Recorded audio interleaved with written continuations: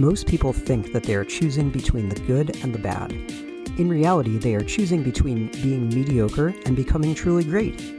Welcome to the Next Action Podcast with your host, Brian Wallace. In 15 minutes, we'll help our guests catapult from their current situation to a path of greatness. Welcome back to the show once again, everybody. Brian Wallace here from the Next Action Podcast. Thank you so much for tuning in. I'm blessed to have our buddy John Klimshin on the show for today. For those of you who don't know John is an author, speaker, and coach. Everything he does is driven by language. And wow, I'm so obsessed with language and all the nuance to it. I know a lot of people like to think about how many languages they speak. And I say just double and triple and 10x down on English because there's a lot of stuff involved in language, as we will get into with John. His latest book is entitled Deeper Dialogue, Conversations That Inspire. How are you doing today, John? So great to have you here. Well, Brian, thank you for the invitation and thank you for reading my introduction verbatim as to the way I wrote it. That's right. I even just kind of freestyled a little bit as to why language is important. So with that, and that we have another 13 or 14 minutes to deep dive, let's just jump right into the power of language. Tell us your thoughts on that. Well, to me, and I've said this to you, and I think this is part of the reason part of what led to us being able to speak today. You and I traded messages and phone conversations prior to today, and I shared with you the statement that language is the great grand symphony of life. And to me, one of the great epiphanies that I have had in my professional career came out of my personal passion around music. I've been studying, playing, and attempting to perform music since I was 9 years old. And when I was in my early 40s, which we won't point to how long ago that was, I had the epiphany that language at its core is music. And when that hit me, I couldn't sleep for the better part of 2 or 3 weeks because I started this new path of inquiry to say, where are the connection points? What is the intersection between language and music? Because when you find exciting intersections, what occurs in the mind, in the soul, in the heart, and in life is a spark. And that spark hopefully illuminates something that we had not considered before. Some of the greatest, most powerful, most effective organizations on the planet have come out of the result of an intersection of concepts or ideas. And I think that a path of inquiry, a way to think about, and a pursuit of passion that says, where do music and language intersect? What do they have in common? And how can I, in whether I'm a musician or not, how can I learn about music through the lens of and with the ear of someone that wants to apply the subtleties, the power, and the wonder of music to my everyday language? Man, so many great things right there. I think I usually look for a good point for a good audiogram for a show, and I think you just nailed it right on the head. And it sounds very much like some things that I say, but in slightly different terminology because we're all a little different. But I think everything is connected to everything. I think there's a harmony and song in the universe that most people, they just look at the world as linear. They just look at a conversation as waiting, holding my breath for the other person to stop talking so I can talk over them, right? And if they were just aware to all of these different things that are not from A to B, but all of these other pathways, I think they'd be a lot happier. I think they'd be a lot more successful. And I think that they would really, truly double down, like we are both saying, about the power of language. Language is the great grand symphony of life. Yes. Tell us a little bit more about what that means to you. Well, when we really, I believe, when we plug into what we are capable of, I think that to take 3 seconds out of any day and say, is what is coming out of my mouth, is it about me or the other person? Is it connected to a higher purpose? Is it the most pleasant and effective language I can construct before I deliver it? If we just take 3 seconds out of every third day of life and say, how can I craft language today that will serve, that will please, that will contribute to what's going on around me? I think, as you said, we will be happier because, we're one of the few societies on the planet that has to talk about whether or not we're happy. There was a great television special years ago by a man that I have such deep admiration for that I get choked up just saying his name, Michael J. Fox. This dude is a fighter. This guy can take what is handed to him and do something great with it. We were watching a show recently where he was a guest star and it was deep into his disease. And I turned to my wife after one of the very powerful scenes he did. And I said, that was a really good day for him, because you know that he has good days and he has bad days. And I bring him up because years ago, he did a television special, I believe it was for ABC, called How to Be Happy. And it's on YouTube and it has all these different ways to go access it. And he went around the world and he talked to different societies. And what amazed me was the simple, clear language that people would use to talk about how they reach for, embody, and inhibit happiness. And it all starts in the mind. So the question is, are we using our brain, or are we using our mind? And I want to use my mind as often as possible, because while the brain is an incredible machine, it is limited because it is a physical entity. It's crowned by and protected within the cranium. The mind, man, the mind is limitless. I mean, we went to see this movie recently based on the concept, what if Beatles music never happened? And it's called Yesterday. And to sit in this theater and listen to this beautiful music performed by someone else other than the original artist, and to have a tear come to my eye because of the moments in my life when that music meant something to me and when it spoke to me, that to me is okay. It sounds like a simple question. What makes you happy? But it is simple, does not have the same definition as easy. And I think that it is not easy for us in today's world to define what makes us happy. It's simple to me: serving others, making a contribution, and listening to as much music as I possibly can. Once again, amazing stuff, man. I'm just taking some notes while I'm thinking about what you're saying. Oh, stop. You're only saying that because it's true.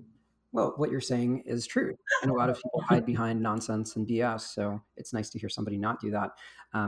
Especially all the author, speaker, coach patrol, people that think there's no bar to entry in that, and they don't talk like you. Let's back up a second to what you're saying about Michael J. Fox. I think part of his superpower in the world today is humility. So most people, if they had that aggressive into what he has as a disease, would just bow out in the spotlight, not do anything again, and just kind of have a home life. But he has some fire in him that, like you said, he is fire. To have a sense of humility, to know that he's not perfect, picture perfect, and he's going to have, all these tells that make it obvious that he's not at 100%, but he still does it anyway. And I think that all of us have that in us, whether it might not be something on the surface. We could be suffering silently, deep down, mentally, spiritually, physically, whatever, and still have those defects and disabilities. So I think the point is that, as Voltaire and lots of others before him said, perfect is the enemy of the good. So regardless of what we have going on, we still, through humility, can serve others. And just to touch on happiness, I don't think any of us has the right to just have happiness, and that's all our goal. So I almost look at the two ways that you said it as counterbalance. Serving others is a way to happiness. And I think the untruth of people's quote unquote happiness, just living for today and serving themselves, is not happiness. And it's a path towards completely different things. But we can open that up to like a 3.5 hour show. So maybe we'll just keep it at that. Let's talk a little bit about people's awareness and how they craft and deliver language, how language actually operates in people's mind. And when you focus on what somebody says, how your brain is lighting up everywhere. Like you said, your brain is amazing, looking at all the physical, psychological, emotional, spiritual elements. Let's do a couple thoughts on there. And then I want to kind of throw you for a loop, which I will, as I said, be a surprise. I can't wait. So, all right. So what is it specifically you want me to address? I'm sorry? Just your thoughts on how language operates in the mind. If there's anything just beyond the music part, because some people, when they heard music, they might tune you out a little bit. So I'm curious if there's a little more you want to elaborate on that, not just on the music part. All right. So there was no pun intended when you said when people hear the word music, they may tune you out. Oh, yeah. I'm pretty purposeful. Well, here's the thing. The hearing is the single unfiltered sense. When you touch something, you evaluate it, you relate it to something else that you have touched or felt. When you taste something, you go through the 5 tastes, right?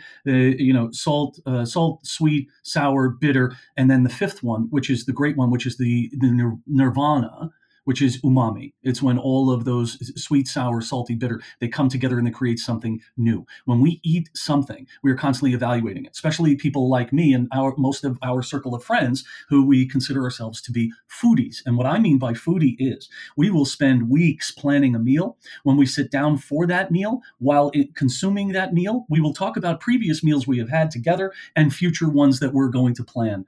The taste, sight, touch, these are all filtered, and we make evaluations. When you hear the sound of the voice of someone who you care deeply about, there is no filter. That sound goes right to your heart. So you do not need to be a musician. You don't even need to like music to understand that the first musical instrument on earth was and is the human voice. Because the human voice has tone, It delivers things in tempo. It exercises dynamics.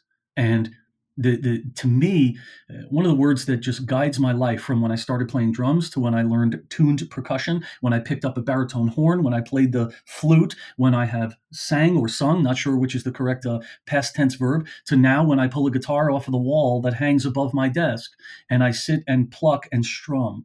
The driving word in my life is resonance. Years ago, I took a creative writing course because I was aspiring to be a writer. I hadn't realized at that time in my early 30s that I had been a writer for a long time. What I did was I plugged into my mind, until someone publishes your work for you, you're not a writer. That was my own prejudice against myself, whatever.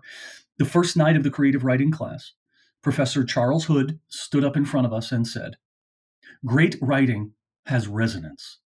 And that has stuck with me for the better part of 27 years, because when you read something that is beautifully written, you don't see the writer and you don't break down the language. You go there, you feel it. So when people think about the power of language and how it relates to the great grand symphony of life, every word that comes out of our mouth has a tonality, a tone, a tempo, and it has resonance. And when people say, well, it doesn't really matter what you say, that means that they don't care how what they say resonates with others. And that, I think, is a little disconnected. You said earlier how important that you said something along the lines, I don't want to misquote you. You said something that we are all connected, or everything is connected.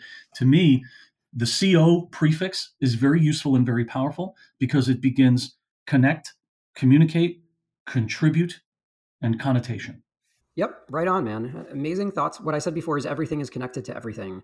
I know we're zooming in close to the 15-minute mark, so I just wanted to say a couple quick things if we could dive into LinkedIn. I often say to people, if I had $1 for every person that writes author, speaker, coach on their profile, I would be a millionaire. So I think when people write that, people just look at that and it's like, this is just a dime a dozen. You have such amazing stuff to share that other people don't talk like this, and they don't listen like this, and they don't think like this. So you need to stand out and jump out in a way that people understand that quickly. Your name is your company. So I think if you, just by simply tweaking that background photo, not the profile picture, but the stuff above that, it doesn't need to be like a little business cardy thing, to just have something that captures you in the moment with someone explaining that, whether you're on stage, whether you're doing a workshop or a panel, I think would be transformatively different.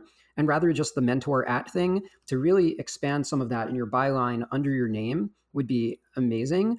And in the about section, you could write 5 paragraphs of stuff explaining what we're talking about. And I think just those tweaks and then hitting the gas with all sorts of informative and transformative content would be a real game changer to advance this story to the world so they could understand that harmony. Well, I love that you ended with harmony, because we number one, I know exactly what photo I'm going to use. I recently spoke for the California Staffing Professionals Association, and the topic was deeper dialogue. And it was presented not as a keynote where I would stand and talk at an audience. It was presented as a fireside chat. A very accomplished leader in the staffing world, in the recruiting world, interviewed me for 90 minutes. And it was deeply satisfying to me because the audience was riveted, not because it was me, but because of what it was we were speaking about. And the reason that podcasts are so wildly popular is that people love listening to sparkling conversation. And I hope that we achieve that today. And I want to go back to the word harmony. I know we're running out of time. I encourage people to disengage from the pursuit of work-life balance, because that is a lie. It is a bill of goods we've been sold. There's no way, because balance is defined as equally weighted on both sides. That is not what work and life are about. Work and life are about creating harmony throughout every minute of our day between who we are, what we do, and where we're headed. Between who we are, what we do, and where we're headed. And when we can work to create that harmony, 3 different voices, one being more dominant right now than the other, but creating a new sound, a new chord, a new experience, man, every one of us has the opportunity to be Mozart. Couldn't have said it better myself, man. I love that. Unfortunately, that's all the time we have for today, though. So, John, been an extreme pleasure. Where can everybody find you out there online? I would encourage them to visit my website. It's klymshyn.com. I'll spell it quickly because I know we're out of time. KLYMSHYN.com. There's a button right on the top right corner that says Learn More. I would encourage everyone listening to this to go to the Learn More page, fill out the name an email, and in their message to me, put sample chapter. And because they're connected to you, Brian, I will send a free link to an audio chapter from Awesome. my new book. Thanks for that. And I encourage everybody to take advantage of this. Been a pleasure, John.